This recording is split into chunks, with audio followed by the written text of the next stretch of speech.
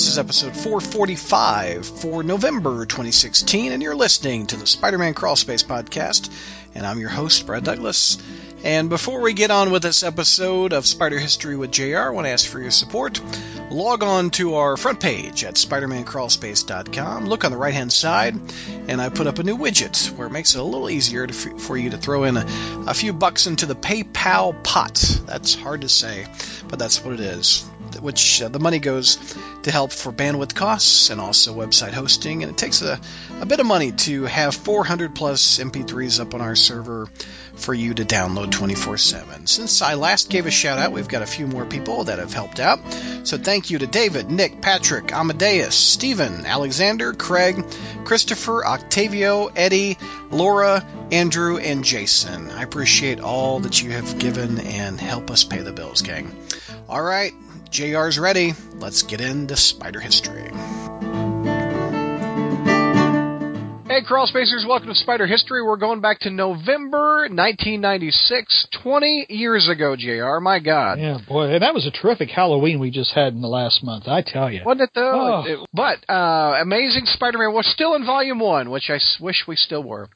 Amazing Spider-Man Volume 1, number 417, written by Tom DeFalco, pencils by Ron Garney, who's doing a nice run currently on Daredevil. Ron Garney. Yeah. Yep. He also did. I also liked his run on when he was. I think he was the artist on Back in Black, wasn't he? Yes, he was with JMS. That fight with Kingpin. George and I did that on Fight Club. I love that fight in the prison. Oh, that's a great fight. I mean, that's a great story. I mean, it really is a good story. I mean, it's just a shame that it all was, thrown into the shitter with One More Day, and Brand New Day. And frankly, I just can't believe the Kingpin would have the balls to take on Spider-Man after that, to be honest. Yeah. I just really kind of find it, I don't know. But then again, so many crazy things happen with Brand New Day and One More Day, all kinds of character violations. So. Judas Traveler is on the cover. What is that? What is that? You got tired of my digression. No, he's like rolling along because old man. I'm moving forward with the covers. That's funny. This is story time with JR, and you're ruining the story. I am not. I'm guiding the story. All that's missing is a blurb here. Is hurry it up, JR. That's all that's missing. He's doing the whole finger in a circle thing, like like in the newsroom. What? My goodness, I don't know what a finger in a circle. Oh, okay. I was thinking about a finger in another circle, but that was something. I'm trying to paint a picture for the listeners what the cover looks like. Of course you are. Spider-Man has Judas Traveler on the ground, grabbing him by the lapels. He looks dead. The Traveler and the Scryer, everything you know is wrong. Yes, everything you know is wrong because everything you knew about Scryer and Traveler had been previously established by J.M. DeMatteis, who I'm not sure whether he knew where he was going with any of it, and apparently nobody else did either. Something which I think is actually noted in Life of Riley. Judas Traveler, if you remember issue number 417, the Clone Saga is finally limping to its ugly, horrid, bitter, nasty, flea-ridden, mangy, ungodly end. I've lost Zach on the line. He heard nothing of that. I'm still trying to get Zach back. He can hear it on the replay. Oh, wait till you hear what he just said, Zach. Oh, my God. All right. What did he say? Oh, wait till the show. Go ahead, JR. I said, and here we are, unfortunately approaching the end of the Clone Saga, one of the greatest Spider-Man epics of all time. Yeah, I'm sure that's what you said. So. that is probably a blatant lie, knowing JR. But that's okay. Still shorter than the damn slot plot. The Doc Ock slot plot. Yep. It's kind of, actually I had because I'd written my notes on this, but I opened the cover or opened the book to page 1, and just kind of noticed that there was in memory of Mark Grunwald. He knew all the secrets because the title of this story is called Secrets. It was written by Tom DeFalco. And I just thought that was interesting because I think DeFalco was really close to Grunwald. And I've always wondered how different Marvel would be if Grunwald hadn't died. Like how that would have affected the course of events, and if he wasn't going, to become or take on a much bigger role than he did. Well, and it had Marvel not done the 5 editors-in-chief, bogus bullcrap during the Clone Saga, Mark Grunwald was who Tom DeFalco was grooming as his successor. And when they did the 5 editors-in-chief, Bob Harris won out because the X-Men sold the best. Which is crappy because I think Marvel would have fared much better with Grunwald. Oh, absolutely. Yeah. Well, the thing is, it's kind of hard anymore. I mean, just everything was just going to hell, at that point in time. I mean, I know that, Harris and his cronies kind of helped, steer the ship even deeper into the morass, but I almost wonder if anybody really could have, helped it. And then they do it for DC later on. But it was interesting. I just thought this was because I remember, and I forget who wrote this and who said it, but they said that Grunwald was the last guy everybody agreed to like at Marvel. So, but anyway, the story starts... Real quick, Grunwald, if you like Grunwald, check out Quasar. No one ever talks about Quasar. I liked that book a lot back in the 90s. I thought you were talking about a defunct TV. Quasar. Like Curtis Matthews. Oh, it was a brand. Quasar, it was a brand of television. Okay, I forgot about that, yeah. He also made microwaves. Ah. The more you know. I'm sure they went out of business as a result of what was it, the North American Free Trade Alliance or whatever. NAFTA. Yeah, there we go. Thanks. Anyway, let's go back. Donald Trump, is that you? What the? Long pause. Yeah, I just thought we'd let that settle in. Anyway, so the story starts out. Judas Traveler is, he's obviously in prison somewhere, and he's doing these psionic mind blasts or whatever. And Peter Parker, it reaches Peter Parker's mind because you got to remember, Judas Traveler was introduced as this. I don't know what the hell he was, but he was interested. Demigod. He was fascinated by the nature of good and evil, and therefore he thought that studying Spider-Man and Spider-Ben, would help him understand the nature of good and evil. And I'm thinking, wait a minute, what did you escape from season 3 of the original Star Trek series? I mean, didn't that walking, talking hunk of rock, and the Savage Curtain try to do the same thing, But anyway, and Traveler surrounded himself with these 5 people called the Host. And they all talked amongst themselves and said nothing. They just... I never liked this character. They said nothing. Yeah. It was like they talked in circles all the time. And where was this going? And, Traveler displayed these awesome powers and everything. And then, Scryer showed up, and Scryer appeared to be just as awesome. And he had this white, big black robe and white mask, and he was 10 feet tall, and, and this all figured in with the Jackal and everything like that. And we never knew what the hell any of it meant. None. Nothing. So, anyway, but now it's time to wrap all this shit up. So, anyway, Peter's having dreams about Judas Traveler while he's laying next to his pregnant wife in bed. I don't know if there's anything Freudian going on there or not. Anyway, so Peter just, so he's having bad dreams, and at the same time, the hosts are starting to fight amongst themselves for some reason. A couple of them named Boone and Medea, who does not look anything like Tyler Perry. I was just gonna say. This is a skinny bleach version of Tyler Perry, I guess. Wow. Anyway, they're after Chakra, and that was Star Trek V, wasn't it? What Spock's brother was after? That was Shakari. Oh, sorry. Which was a variation of the name Sean Connery, because Sean Connery was the original choice for Sybok. So. And that singer in the 70s, Shaka Khan, Okay, never mind. Oh, God, stop, Brett. Wow. I would almost say let's go back to doing the video where Brad plays with toys while we're trying to have intelligent discussions. At least that would kind of that would occupy him and let the rest of us do our thing here.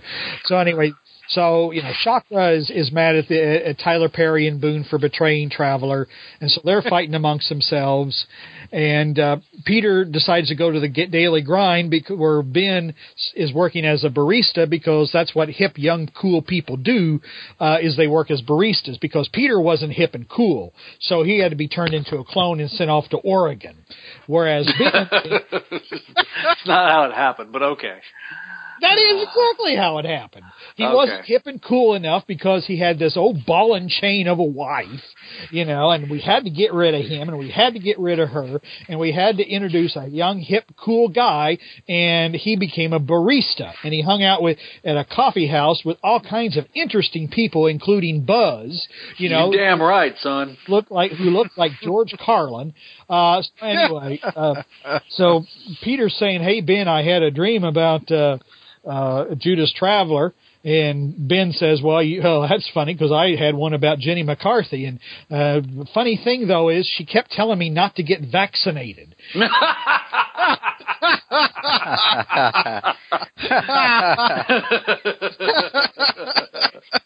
Well done, JR. Nice.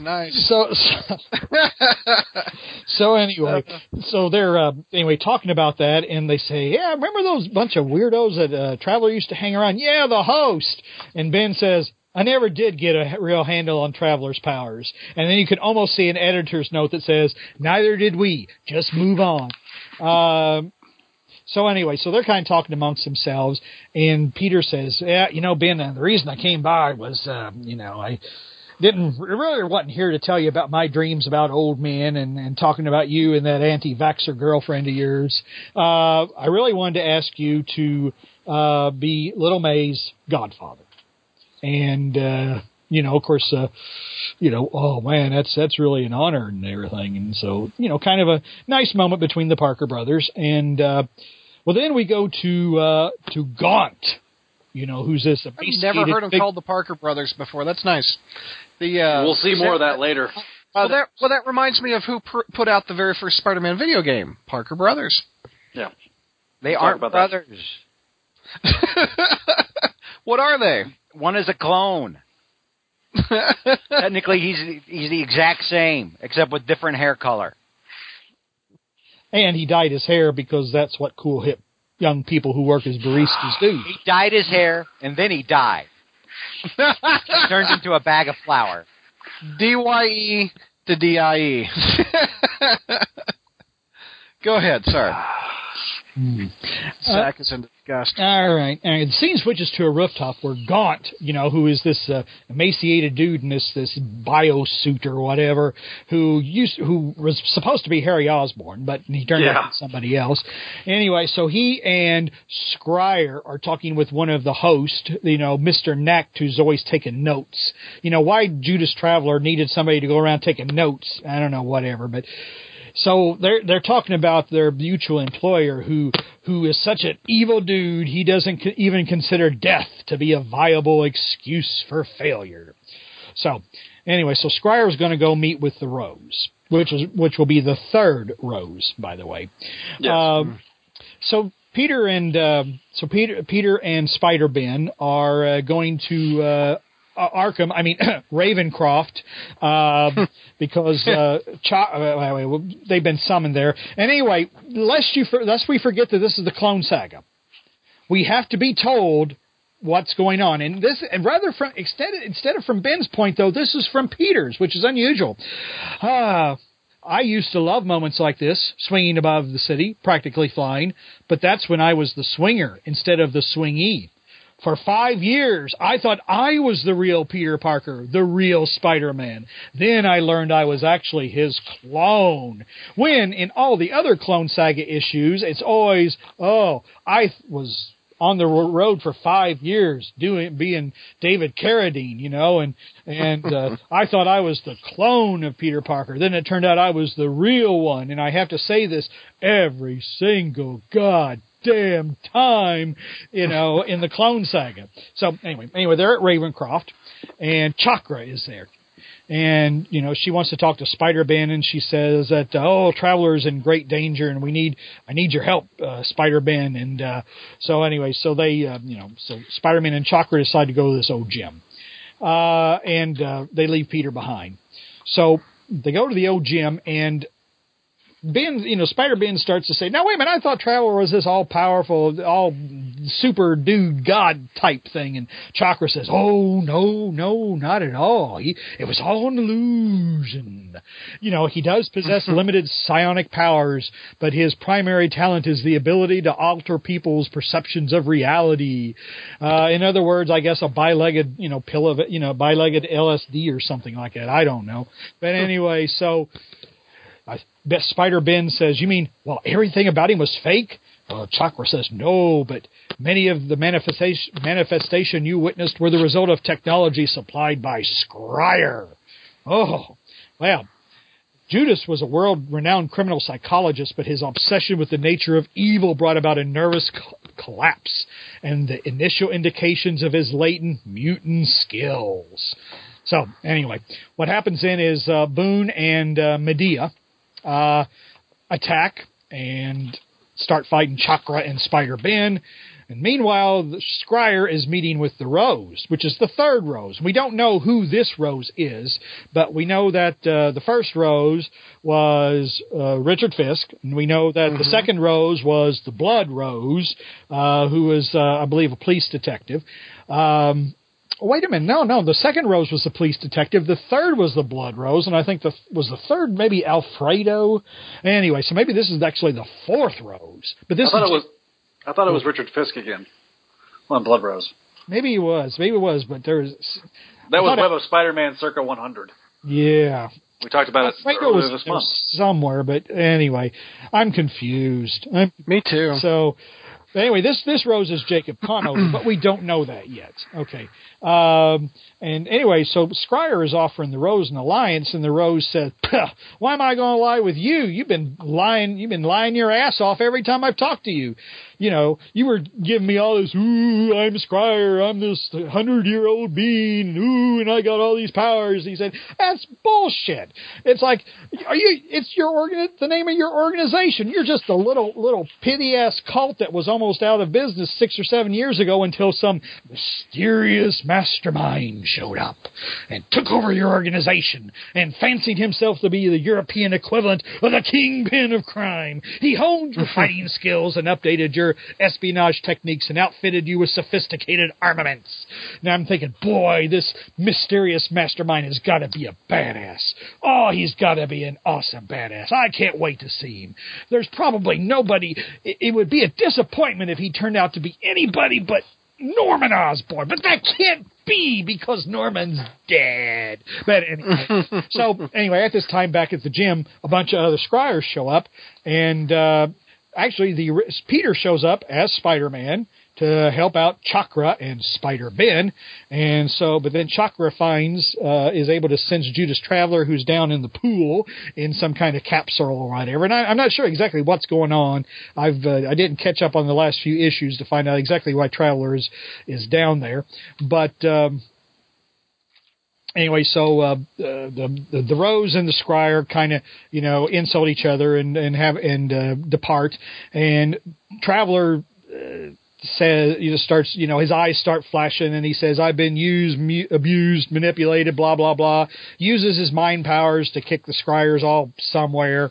And then he and Chakra disappear. But before he leaves, he gives Spider-Man a warning that says, beware the madman behind Scryer. The monster who has pulled my strings has also orchestrated against you. You must beware, beware, beware.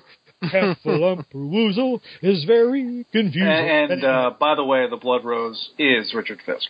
Okay. And here I was doing... I think that was like the last thing he did before he got bumped off, before Vanessa had him killed, wasn't it? I believe so. That's hardcore when your own mother takes you out. No doubt. Can I go on? Yes. Yeah, feel free. Right, anyway, so last page, Gaunt, Scryer, and Mr. Noct, who I have no idea. He's been taking notes, and he tells Gaunt what happened, and Gaunt decides he's going to kill Scryer, and he kills Scryer, and Scryer falls to the floor dead, and Gaunt says, "As I've told you, our employer has zero tolerance for failure. Next month, at long last, Gaunt's mysterious employer is revealed." There you go. Dun, dun, dun. All right, let's see what else we got this month. We've got Spider-Man 74. Yeah, there wasn't much to this whatsoever. In fact, I don't even know that I even took notes on this one. I went through it. It's a relatively uninspiring tale. We've got Mackie and JRJR. Yeah, it's kind of a placeholder until the Clone Saga is over. As you know, like this big fat gangster by the name of Jimmy Six is living with Ben Reilly. And what happens is Peter learns of a plot against this crime boss named Fortunato. Apparently, all the other crime bosses in New York are getting pretty sick of Fortunato, so they're going to all gang up on him and kill him. And this includes like Tombstone and Silvermane and Cesar Cicero, who I don't know if we'd seen since the stone tablet story back in Amazing 70-something or other. Anyway, they're all going to gang up on Fortunato and kill him. And so Jimmy Six leaves to go there as well. And Spider-Ben thinks that Jimmy is going to go kill Fortunato along with the rest of the hoods, but no, it turns out that Fortunato is actually Jimmy Six's father, and Jimmy Six is actually trying to warn him. But during the conflagration or whatever, Spider-Ben gets captured. The next issue, they're going to, kill Spider-Man in front of all, Fortunato's going to kill him in front of all the other gang lords to show just what a badass he is and how everybody has to kneel before him and pray before Zod. And, and then of course Daredevil, this is where Daredevil shows up. Daredevil, shows up and, saves Spider-Ben's ass. And, basically they save a whole bunch of other people as well. And that's pretty well it. I mean, that's if you've not read this story, Ben and Daredevil are pretty chummy in this story, and you're probably wondering why. Actually, Ben did appear in Daredevil 330 or 356, which is in the Clone Saga trades, and kind of explained what was going on with the whole clone stuff. So this is not the first time these two have interacted, but it is the first time they've interacted in a Spider-Man book. And you're welcome. That's why this is why you brought the Clone Saga expert in. Why are they so chummy? Because they teamed up in an adventure in Daredevil, and so he kind of explained, hey, this is what's been going on, and so that's why they're all buddy in this issue. So what? Murdoch knows that it's a clone. Does he knows? Well, he knows that he's Ben Reilly, because I guess Peter has explained to Ben that Daredevil knows who he is. So there was a bit of an off-panel explanation in that Daredevil issue. Oh, I'll be. Okay, where are we going now, JR? Where do you want to go, Spec? No, let's save Spec. Okay. Let's do Sensational. Okay. Sensational Spider-Man number... Can I play the role of Kevin 10. in this? Yeah, absolutely. Somebody has to. Oh, we gotta go. We're doing Swarm. Yes, the Nazi skeleton covered in bees! Yeah. Well, gee, here I was going to set you up for it, and your joke would have had more impact, but screw that. Anyway. Sorry, if Brad knew the beauty of editing, we could do a take two. Well, that's all right. Brad usually jumps in and spoils the jokes anyway, so... I'm just playing the role of Brad. There we go. Anyway, this is the second of a two-part story featuring Swarm, the Nazi skeleton covered in bees. So anyway, the story here is hordes of bees, trillions upon trillions of bees, have been coming to New York. And they, with Swarm, have come to this place called the Institute of Seismoharmonic Studies. Okay, apparently during Onslaught, because I guess that's why the event is called Onslaught, because the guy behind it was called Onslaught. Anyway, because we talked about this actually a little while ago, because there was the whole Sentinel thing in Spider-Man, and there was no story whatsoever. The Sentinels just walked around, Spider-Man and Peter ran from them, and that was it. And we weren't told really what was going on, because Marvel wanted us to buy the rest of all that bullshit, and most of us who had sense didn't. So, anyway. I bought it. so basically proving JR's point. Exactly, yeah. And that, yes, I was about to say, bought by the same person who has the entire run of Night Watch. I do. So, I also have a complete run of Blood Wolf. Remember that? Oh my God. is that like Marvel or is that Image? No, that's Marvel. I feel like there should be an intervention. Well, no, I needed it in the 90s. I don't buy everything You didn't need now. it in the 90s. You never needed it. No one ever needed that. Blood Wolf sounds like an Image character. Actually, so does Night Watch. Yeah. But then again, Night Watch was an Image character. Yeah. If you want to be technical. So anyway, what happened was during Onslaught, sent out this psionic blast or whatever, and it disrupted the telepathic bond between the Nazi skeleton and all his bees. So now he's coming to this Philharmonic place to try to get that frequency back. And issue 9 actually was where we first learned that Peter and Mary Jane were having a little girl. That's where they went in for their sonogram. The sonogram, thank you, and found out they were having a little girl. So anyway, issue number 10. Actually, Ben is on a date with Desiree Winthrop, who, as we met back in podcast number 356 in January 2015, Natch, she was obvious love interest number 2. And Jessica Carradine was obvious love interest number 1. Anyway, she's actually gotten tickets for Ben and her to go to the hottest show on Broadway, which nobody can really get tickets for, except a rich chick like her who has latent telepathic powers, which we really don't ever find out for sure. But anyway, that, however, is not Hamilton. It's actually Rent, which 525,600 minutes. Sorry. Everyone has AIDS. AIDS. That was the greatest part of Team America. AIDS. Everyone has AIDS. Come on, everybody. We got quilting to do. Everybody's got it, and my old dog flew. I was about to say, we're not going to pay, but I certainly am paying right now by bringing that up. Anyway, so during the show, Spider-Ben, because all the bees, are all over the place now. And so Spider-Ben goes to the Institute, where he learns the scientists that are being forced to repair that psionic field and make it stronger, and soon Swarm will have control over every bee in the entire world. Well, Spider-Man creates a field to disrupt the bees again, and everything, they all fall asleep.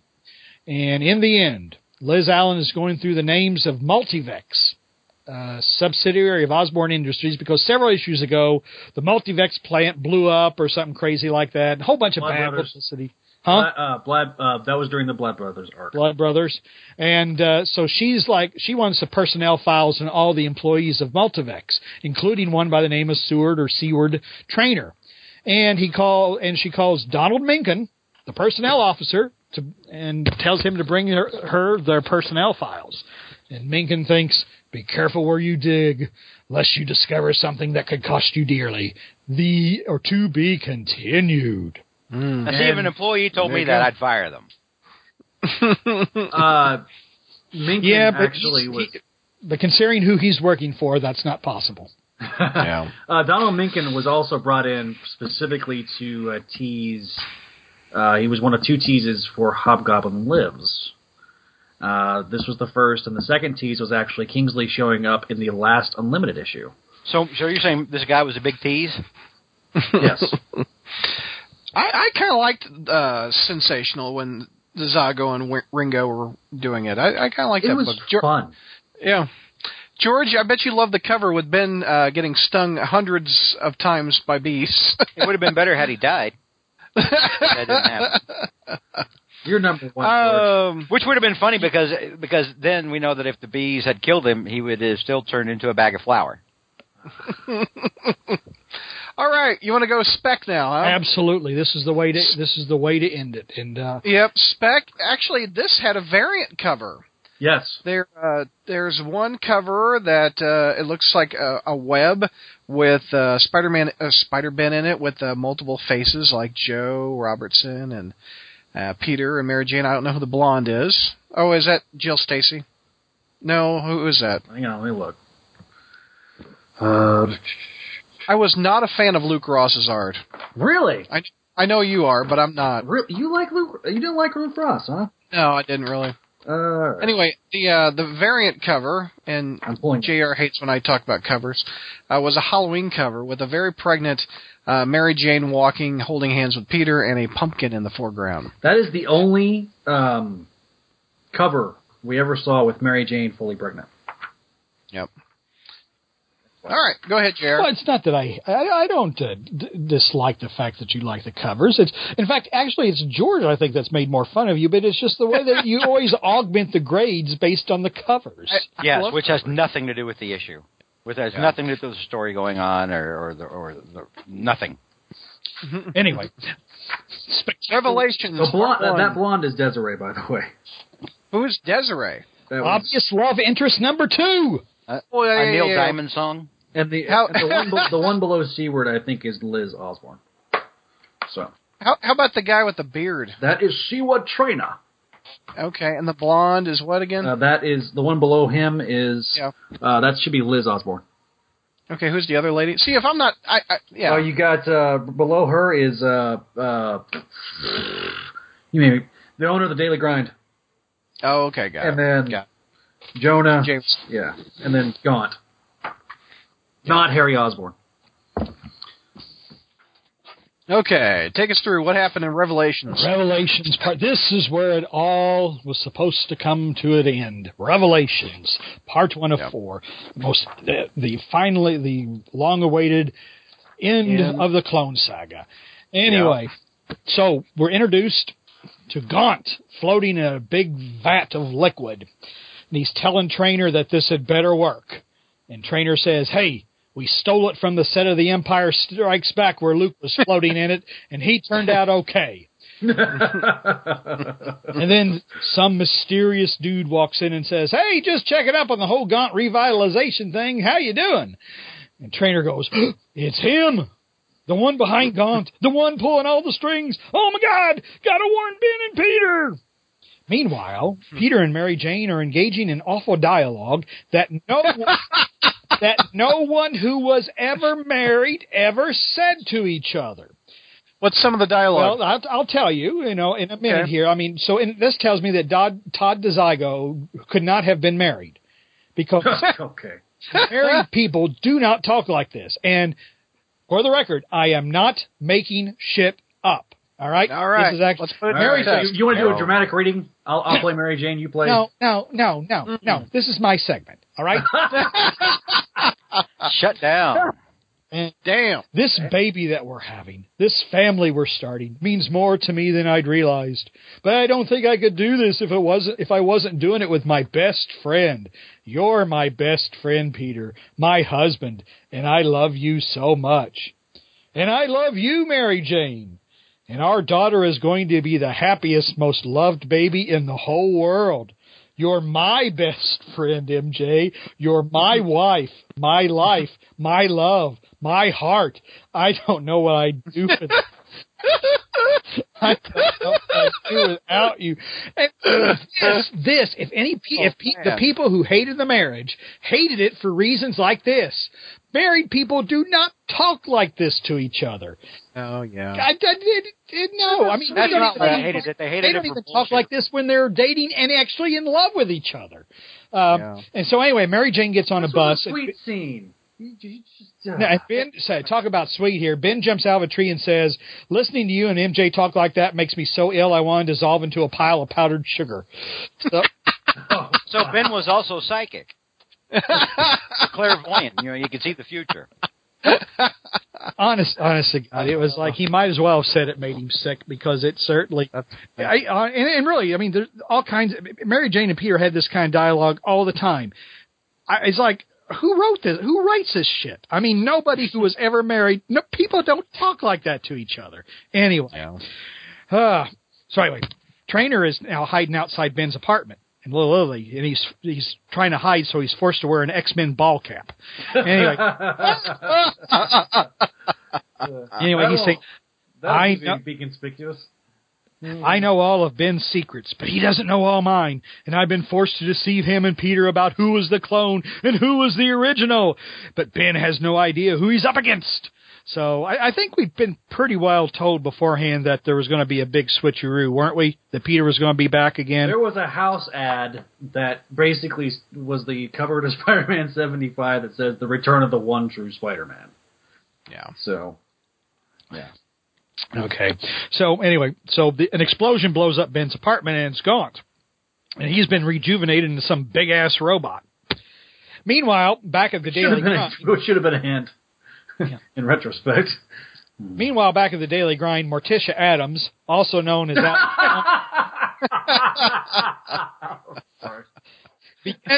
begins work as a waitress. And Shirley Washington, who's the owner of the Daily Grind, the hip place that Ben works as a barista, because young people in this hip age, that's where they do what they do is they dye their hair blonde and they work as baristas, and they have obvious love interest number 1 and obvious love interest number 2 to choose from.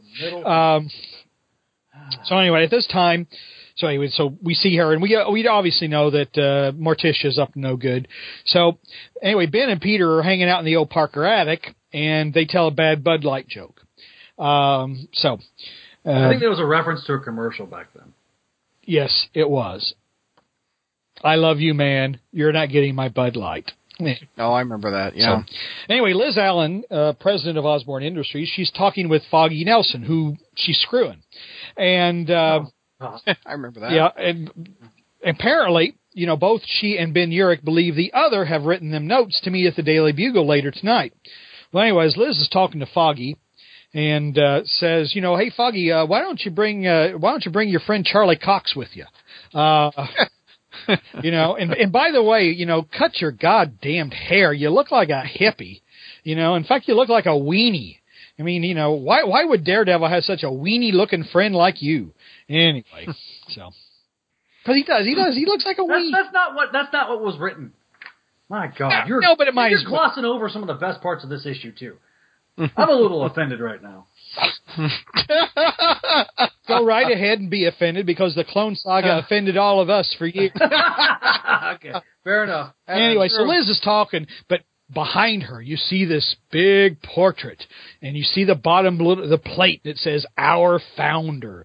Ooh, another hint. Ooh, and of course, I pretty well figured out what was happening, so I just was like, besides myself, I mean, with my, like, oh boy, it was, you were excited. It was almost autoerotic in a way. Whoa. So, man. Peter, anyway, back in the attic, the Parker brothers are talking. Playing Battleship, and which actually they really are playing Battleship. Oh, they are. Playing Battleship. That's ironic. That's a Parker Brothers game. Yes, I think, or maybe Hasbro. I'm not sure. Anyway, Peter tells Ben that Aunt May knew they were both Spider-Man. At the Bugle, mysterious workers show up who have references from Osborne Industries and Multivex. Trainer tries to reach the Bugle, but is killed by the mysterious mastermind. Peter and Ben. Here they are. They're playing Battleship when MJ calls, and they say they'll all meet up later. But a mysterious eavesdropper says, "Don't count on it, Peter." To be continued. Yeah. That, boys and girls, is part 1 of Revelations, the end of the Clone Saga, and everybody sighs a big sigh of relief. True. And then they cheer at the end when the clone turns into a bag of. not F you all. There's some other Spider stuff that came out in '96. Go ahead. I was going to say a couple of things, because are they recipes that include flour? No. Are they reasonable justifications for you hanging around this entire time? Yeah. Little artistic things. You mentioned the Our Founder thing, but if you look at the first page when they're in the wide shot of the attic, if you look at Ben Reilly, right above Ben Reilly, there's an upside down horseshoe.